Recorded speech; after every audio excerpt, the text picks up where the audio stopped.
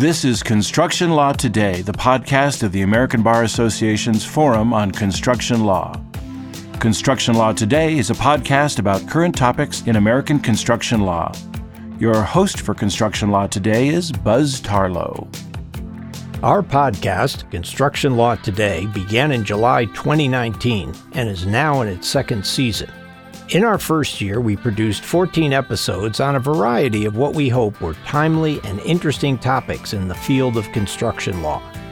In our upcoming season, we hope to produce similar podcasts at the rate of about one new podcast per month.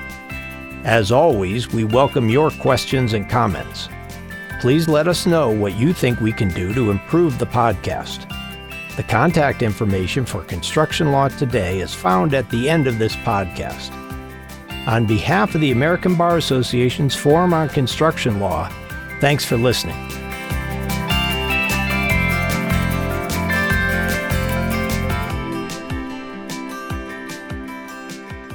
Welcome to the podcast. On Thursday, June 24, 2021, at about 1:25 a.m., Champlain Towers South, a 12-story residential condominium in the Miami suburb of Surfside, Florida, collapsed, killing 98 people. The incident is one of the greatest losses of life caused by a construction failure in the history of the United States. Indeed, it is a significant and sobering event for all involved in the construction industry. Here at the podcast, we wanted to learn more about what happened at Champlain Towers and why. Our investigation led us to a review of the extensive news coverage and an attempt to talk to the lawyers and others involved with this disaster. Not surprisingly, we quickly learned that because of the numerous lawsuits filed and the wide-ranging litigation currently underway, those involved simply could not talk with us. So we took another approach. According to the Engineering News Record, the building met all building codes in effect in 1979 when the construction was completed. And at the time of the collapse, the condominium had just begun a 40-year building recertification program required by Miami-Dade County. But still, the building failed. This raises the question of how do building codes and their enforcement work to make buildings safe? And do they, in fact, accomplish that goal? To consider that question, we're very lucky to have with us today Linda Pyszynski, a noted lawyer, consultant, instructor, and author in the field of building code enforcement. Linda, thanks for being here, and let's begin with you telling us a little bit about your background. Thank you for having me today. John, I started as an assistant state's attorney in DuPage County, Illinois, which is just west of Chicago, doing things like murders and armed robberies and retail thefts and all the really juicy kind of cases. And when I had to leave the office because my boss lost the election, I became a municipal prosecutor, started off with 5 clients and eventually ended up with over 10 during my career. And as part of what I did, in addition to doing traffic tickets and kids drinking underage, I had to prosecute building code enforcement cases. And so that became my education, the courtroom, in dealing with building inspectors on how the codes worked. And so that's what my background is. And then I started to write also books about building code enforcement for inspectors and officials. I know you told me earlier about something called the International Code Council and your work with that organization. What's that? The International Code Council is the organization that promulgates model codes that most states and many municipalities adopt as their building code.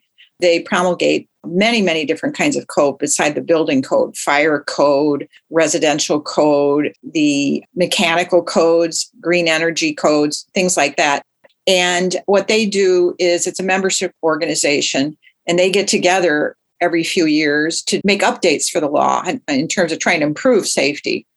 And then they adopt those, and then they publish like right now, think they're developing new codes that will be out in a little bit, but it's an ongoing process. It's like a 3-year cycle right now where they issue these new codes and updates, always adding things when there are newer techniques that make buildings safer.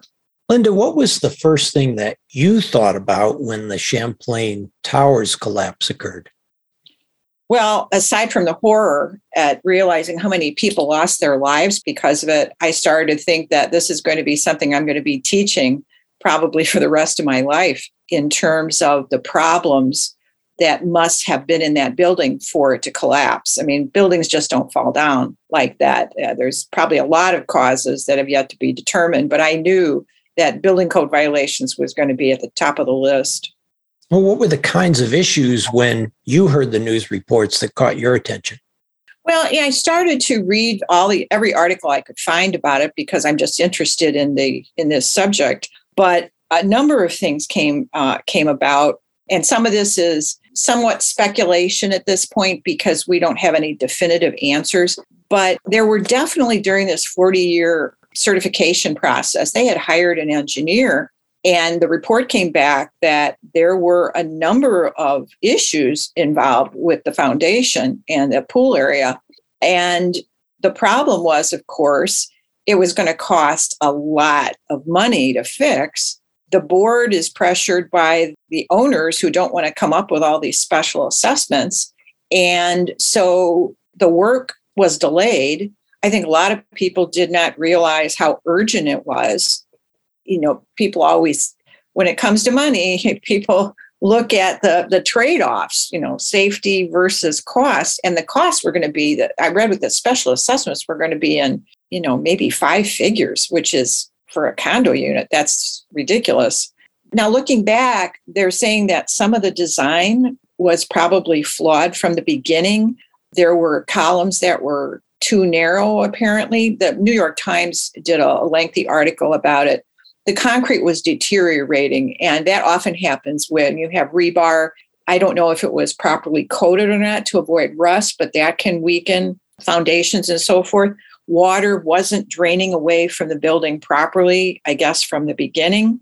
And the New York Times said that there were also city officials at the time this was built that accepted campaign contributions for the project to help it along, so to speak. So who knows what kind of pressure there was on inspectors by politicians to approve things in a quick way.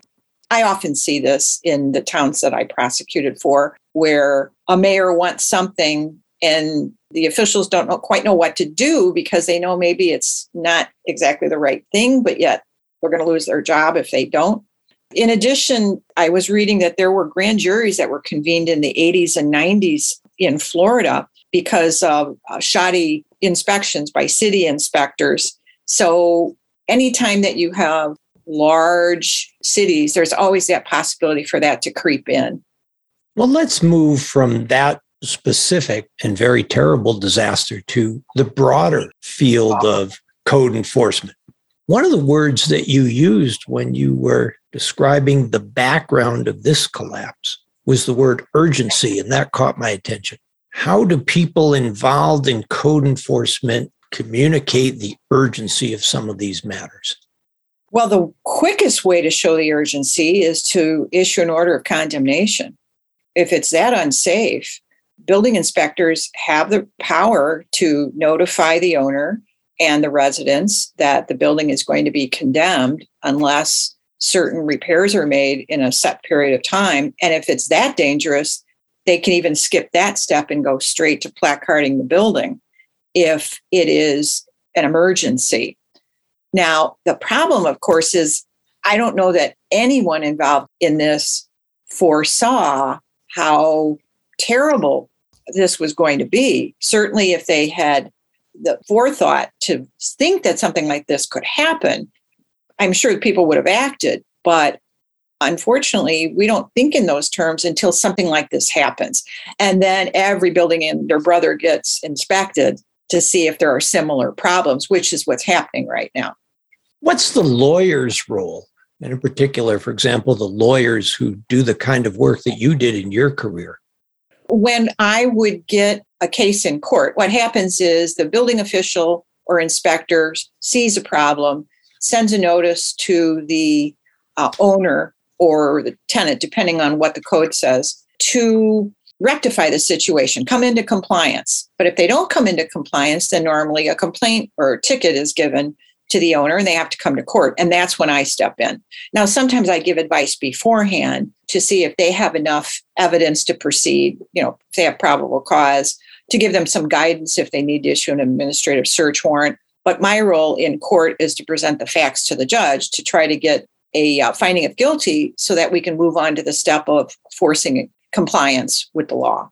I'm interested in your comments with regard to convincing courts.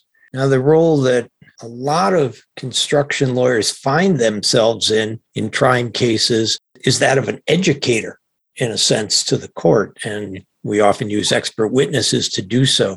Tell us a little bit about how enforcement people teach courts about the violations and the risks. You've hit on an absolutely important point. In my career, I might have a judge and appear in front of that judge for 6 months before they go on to a different court. And so it's a revolving door. We hear cases in the traffic courts. They were included in the call.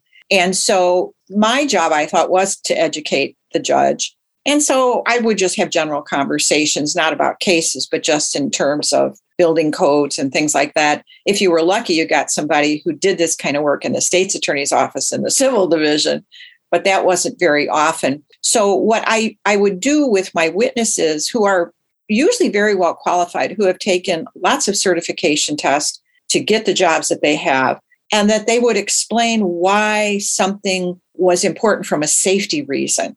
Because a lot of times judges had no idea why you needed to change a pipe if you replaced a bathtub with a shower, for example, which I had in one case.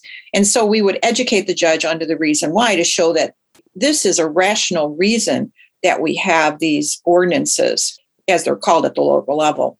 And so these ordinances, each of them came into being really because there was a safety issue involved, whether it's painting your windowsills because you're trying to avoid the windowsills from getting rotten, which can eventually impact the structure of the building. So small things become big things if you don't take care of them. Well, let me change the focus just so slightly. So, of course, part of the lawyer's role is educating the court and prosecuting the claim, but you also have to deal with the owners of the buildings, and in particular, often HOAs. Tell me a little bit about that part of the lawyering involved. Well, a lot is negotiation, all right? I mean, people come in and they don't think they have to do anything. And then you explain to them that if they don't, they can be fined every day that the violation exists, which is going to cost them money. For most people, that's a big motivator. Sometimes with homeowner associations or condo associations, they're very unskilled in this area. And sometimes there's not even a condo association that exists because it's been allowed to be dissolved over time. And we have then strongly suggested that the most responsible owners get together and form one so that we don't have to go after each and every individual owner in a condo, which can be quite complicated. I've never really had to do that. I've had to threaten to do it. But usually you can work with the condo associations because normally they're represented by a lawyer. And you just explain to the lawyer, look, here's what the declaration says about what your responsibility is versus the owners. This needs to be fixed. Come up with a plan. We don't want to fine you every day. We just want an agreement, and that's reasonable that this problem get fixed in a timely fashion. We'll be back with more Construction Law Today in just a moment.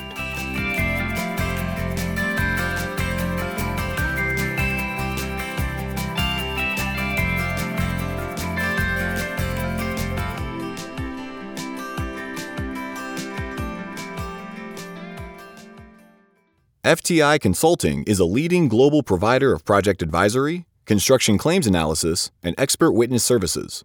As the construction industry navigates the short and long-term impact of the pandemic, FTI Consulting is committed to continuing our longtime support of the ABA Forum on Construction Law and its members. Meet our experts at fticonsulting.com.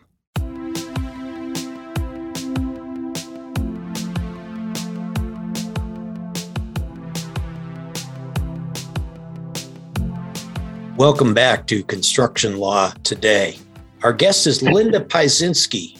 She's a lawyer, consultant, instructor, and author relating to building codes and building code enforcement. Linda, before the break, we were talking a little bit about some of the consequences of building code violation and the enforcement process. Let's now just spend a minute to go back in time. Can you tell us a little bit about the history of building codes and how they got their start and how they became such a ubiquitous part of the construction world? Well, the first building code that we know of was on clay tablets found in ancient Iraq. And it was actually a building code that said that if you build a building and it kills the owner because it collapses, you get put to death. That seems like a fairly steep penalty to me. It did, but it was when building codes really had teeth. In terms of enforcement. Probably the enforcement process was different in those days. I know one of the things you were telling me when we talked earlier is a little bit about the insurance industry and its involvement in the creation of codes. Right, exactly. Insurance companies are the ones that really pressed for these model codes to be created because they were losing so much money because of fire. Especially, we just celebrated the 150th anniversary of the Great Chicago Fire, where most of the important area of Chicago burned down. Well, if you go there now, you'll see that most of the buildings are stone or brick. And that's because there were laws that were passed about how you could rebuild because of that. But the first model code that an insurance company pressed for was the Uniform Building Code, that was passed in about 1905. And they urged various states to adopt this as their own code. And so that was mainly focused in the West and the Midwest. The BOCA code, the Building Officials Code, that was mainly in the Northeast. That's who I started teaching for before ICC merged with these codes. And then there was the Southern Building Code. But in 2000, these three groups merged together. And that's when the International Code Council came into being. And that's the organization then that promulgates most of the codes, except electrical codes. That comes from the National Fire Protection Agency. Most states adopt the NEC. Well, now you're getting very near and dear to my heart as a construction practitioner. I used to often be confused by which code applies when and where. Can you offer us a little general education on that question? Well, for new construction, the International Building Code applies to commercial buildings or anything that's bigger than townhouses, whereas the residential code normally applies to new residents and 1 or 2 story townhouses. And then you have the International Property Maintenance Code that applies to existing buildings, which is so important. And that was the code I used most in court because most of the time we were dealing with existing buildings that had problems. And then, of course, you have separate codes that deal with how do you construct, the electrical system and the mechanical system and the plumbing system. I was telling you when you and I first met that I was involved in a case involving whether a building required a sprinkler system. Tell me a little bit about the evolution of the requirements of sprinklers. Well, what happens is that technology moves quicker than the law does. It always has. And so you would have these new fandangled things like sprinklers. And it took a while for the model codes to basically say that, especially in commercial buildings of a certain size with a certain amount of occupants, you have to have a building sprinkled. And many of us probably go to old hotels and realize that they're not sprinkled because they didn't have to be. There's even provisions in the residential code that single-family residences need sprinklers, but usually that's adopted or amended out by many municipalities because people complain about the cost of it. So what happens is over time, codes get amended as safer techniques are discovered, things that will stop a fire from spreading quicker, different kinds of materials. And so that's why there's a 3-year cycle for these codes to be upgraded, basically. And so I've been through many codes during my careers, and every time I got a new one, there were new provisions that increase safety, but then, of course, also increase cost. So there's always this fight between developers and realtors and municipalities who want to assure that the buildings have minimum safety standards, because these are just minimum safety standards that the codes impose. It's just it's the basic bottom of safety, you could say. So there's no guarantee that these buildings are going to be safe forever. Linda, explain if you can, and this may be a little more involved than is appropriate for our discussion, but what are the jurisdictional boundaries of code? Sometimes they're city-based, sometimes they're county, sometimes they're state. How does that regime work? Well, it depends on the state, because some states have a state building code that they allow local municipalities to adopt, and counties, and they can do that and enforce that code as long as they don't weaken the code with amendments. If you're in a state like I'm in, Illinois, we have no state building code. That's kind of a rarity. And so it's every town for itself. So the back end of my car used to have all different versions of the various codes, and I would have to check to see, okay, it's Tuesday, so I get the 2006 property maintenance code to prosecute. But other states, especially like Ohio and Minnesota, I've noticed in teaching, are very regimented in terms of enforcing the code from the state on down. So it's still incumbent upon the lawyer involved to, through whatever research is necessary, to figure out which code applies. Oh, absolutely. And if you're representing someone in a civil case, you need to know what the code was at the time that the accident occurred. It may have changed. And so what you may find in the new version isn't applicable to what was in force on the day in question. Speaking of change, talk to me a little bit about the future of codes. And one thing I'm sure everybody is sensitive to are things like green building codes. Right.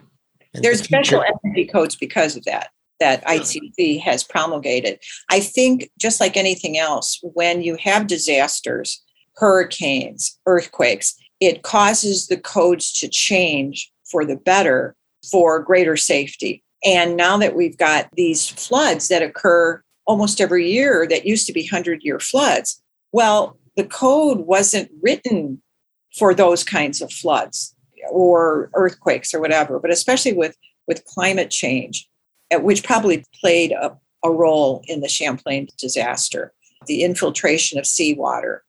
The codes are trying to deal with those, but since they only get upgraded every 3 years, it takes time to react and to find out what's going to work to try to prevent these things, because these buildings were not built to withstand what's going on now in our environment. And that's a real challenge for building inspectors and contractors in terms of how can we make sure that these tragedies don't happen again. And you see this also with fire prevention, with all these forest fires. We know a lot about how to build buildings so that they're fire retardant, but it's going to increase the cost. And like you said, if there's insurance companies that only want to pay a set amount to rebuild these things, where are the funds going to come from in order to make sure that they're safer? There's no guarantees, but we can make buildings safer. I'm curious, in connection with what you see evolving in the industry, do you see more jurisdictional authorities focusing on green construction, not just for the resiliency aspect, but also for the energy savings part of it? Oh, absolutely. Green energy has become a huge thing, and there's lots of continuing education programs for building inspectors to take to make sure that they're up to date on the latest type of construction. When you go to one of these conferences, of course, right now with COVID, everything's been remote, but you would see all kinds of vendors displaying different ways to make buildings safer for fire protection. You see a lot of enforcement of stormwater management I used to get involved in cases where I had to prosecute people for like building a gazebo without a stormwater management permit.